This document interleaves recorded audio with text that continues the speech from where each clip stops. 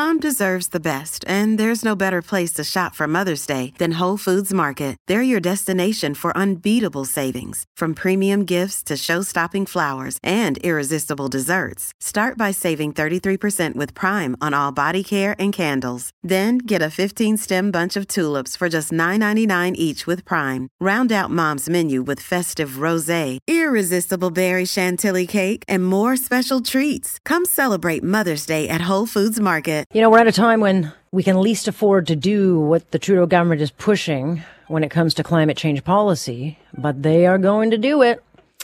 And it's going to drive up food costs. It's going to threaten the supply of what food will be available, not just here, but certainly around the world.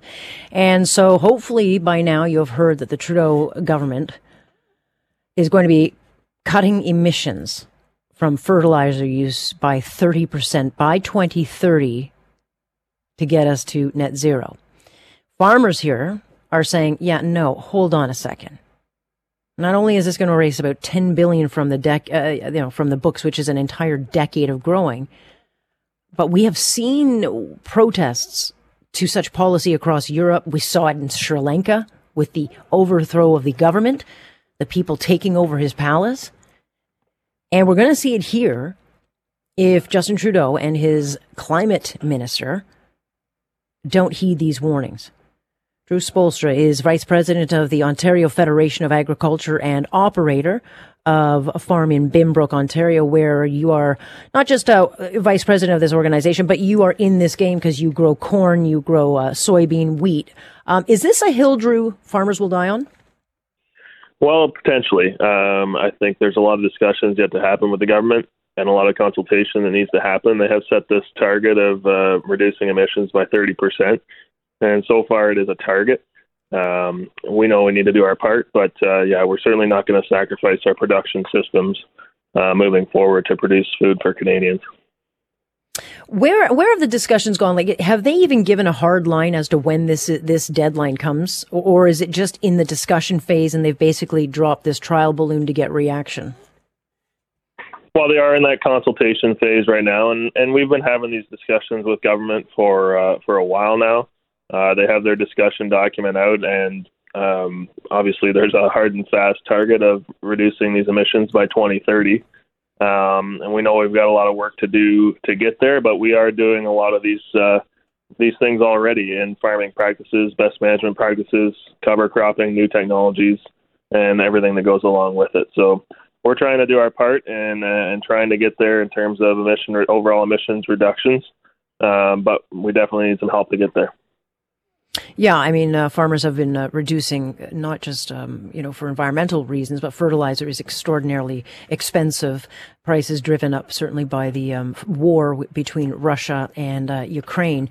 And Russia is a big supplier, or is it Ukraine? But they're big suppliers of fertilizer. But Drew, I think the concern is, sure, the ongoing discussions, happen. Are they actually listening? Are they not taking a look at what's going on in Europe with farmers there clashing with the government? I mean, do you feel like the message is getting through? Well, I hope they're listening. It's certainly an important topic when we're talking about food production, and I think we're making our best efforts to get the message heard and ensure we're at the table to work with government on all of these things that are affecting agriculture and food policy. But we certainly don't want to see our farmers put at a competitive disadvantage, and we don't want to see the price of food raised to an exorbitant level for the general public either. Yeah, I mean, we could be a real solution, not just with our energy resources, to replace Russia, but we are also a major grower of things like wheat, canola, all these things that, Ukraine can't get out to the people. But we are a solution to that. Our farmers could be a big solution to that. And we seem to have a government that is intent on making it as difficult as possible. If this happens, I mean, how do you farm in a country where you have to reduce fertilizer by this much? I would think, Drew, that most farmers would just say, I'm done. Well, I hope that's not the case.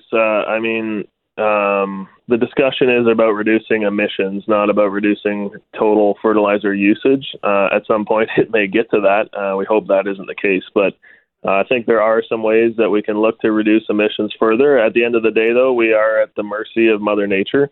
And we can do absolutely everything right on our farms, and one freak storm could wipe everything out that we try and do for our best management practices. So there has to be some consideration taken into the account that we are dealing with the weather, and it's unpredictable, and there's only so much that we can do to drive improvements on the farm.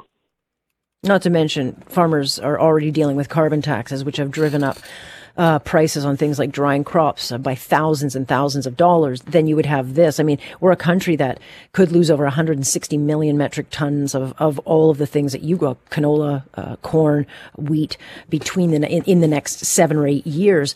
But the bottom line is, I'm not really sure that this is in the conscious of a lot of Canadians. It's a busy time. It's summer. People are doing other things. They're not paying attention necessarily to what's going on, which concerns me, because if this thing just gets kind of rammed through, the consequences might not be felt immediately, but they will be felt. And so let's put a worst case scenario in, Drew. If this did come into play, when would big urban centers, when would Canadians, Torontonians start to feel this?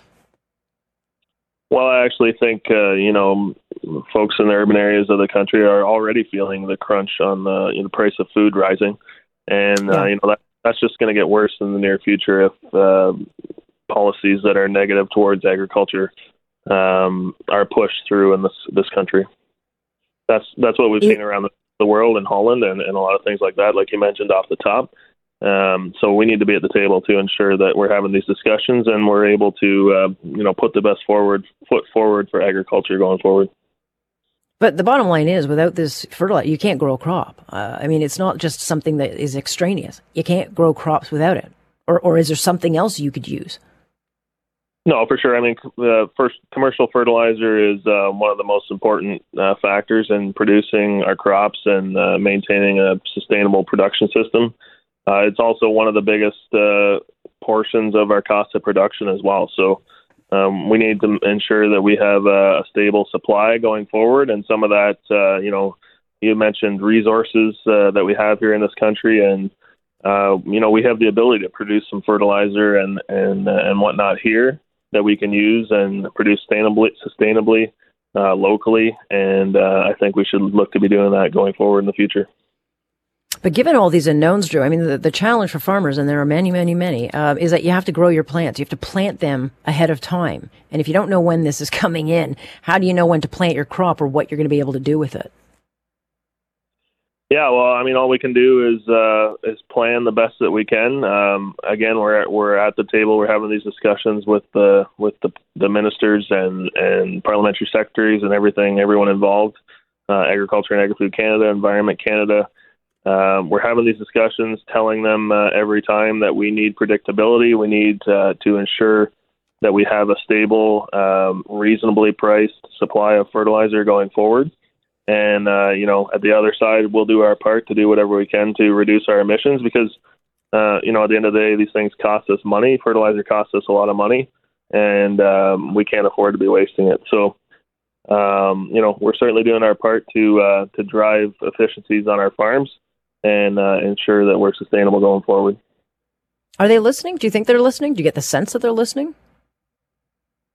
I do. I get the sense that they're listening, but we can't just sit there at the table and pound our fists and say, no, we can't do this. We need to be able to be nimble enough to work with them and, provide and present our own solutions going forward that are going to be better for farmers in the country. Stay tuned. We will continue watching for developments of this. Drew, very much appreciate your time. Thanks very much. That's Drew Spoelstra, who is a VP at the Ontario Federation of Agriculture, but he also has a farm. He is invested in this. So we will keep an eye on that. We'll keep this as part of the conversation because food matters. Food costs matter. Inflation's driven up food costs by 10% in just the last month. Add that into all the farming issues of not getting crops, it would be massive, the costs. Alex Pearson here on The Alex Pearson Show, and you are listening to 640 Toronto.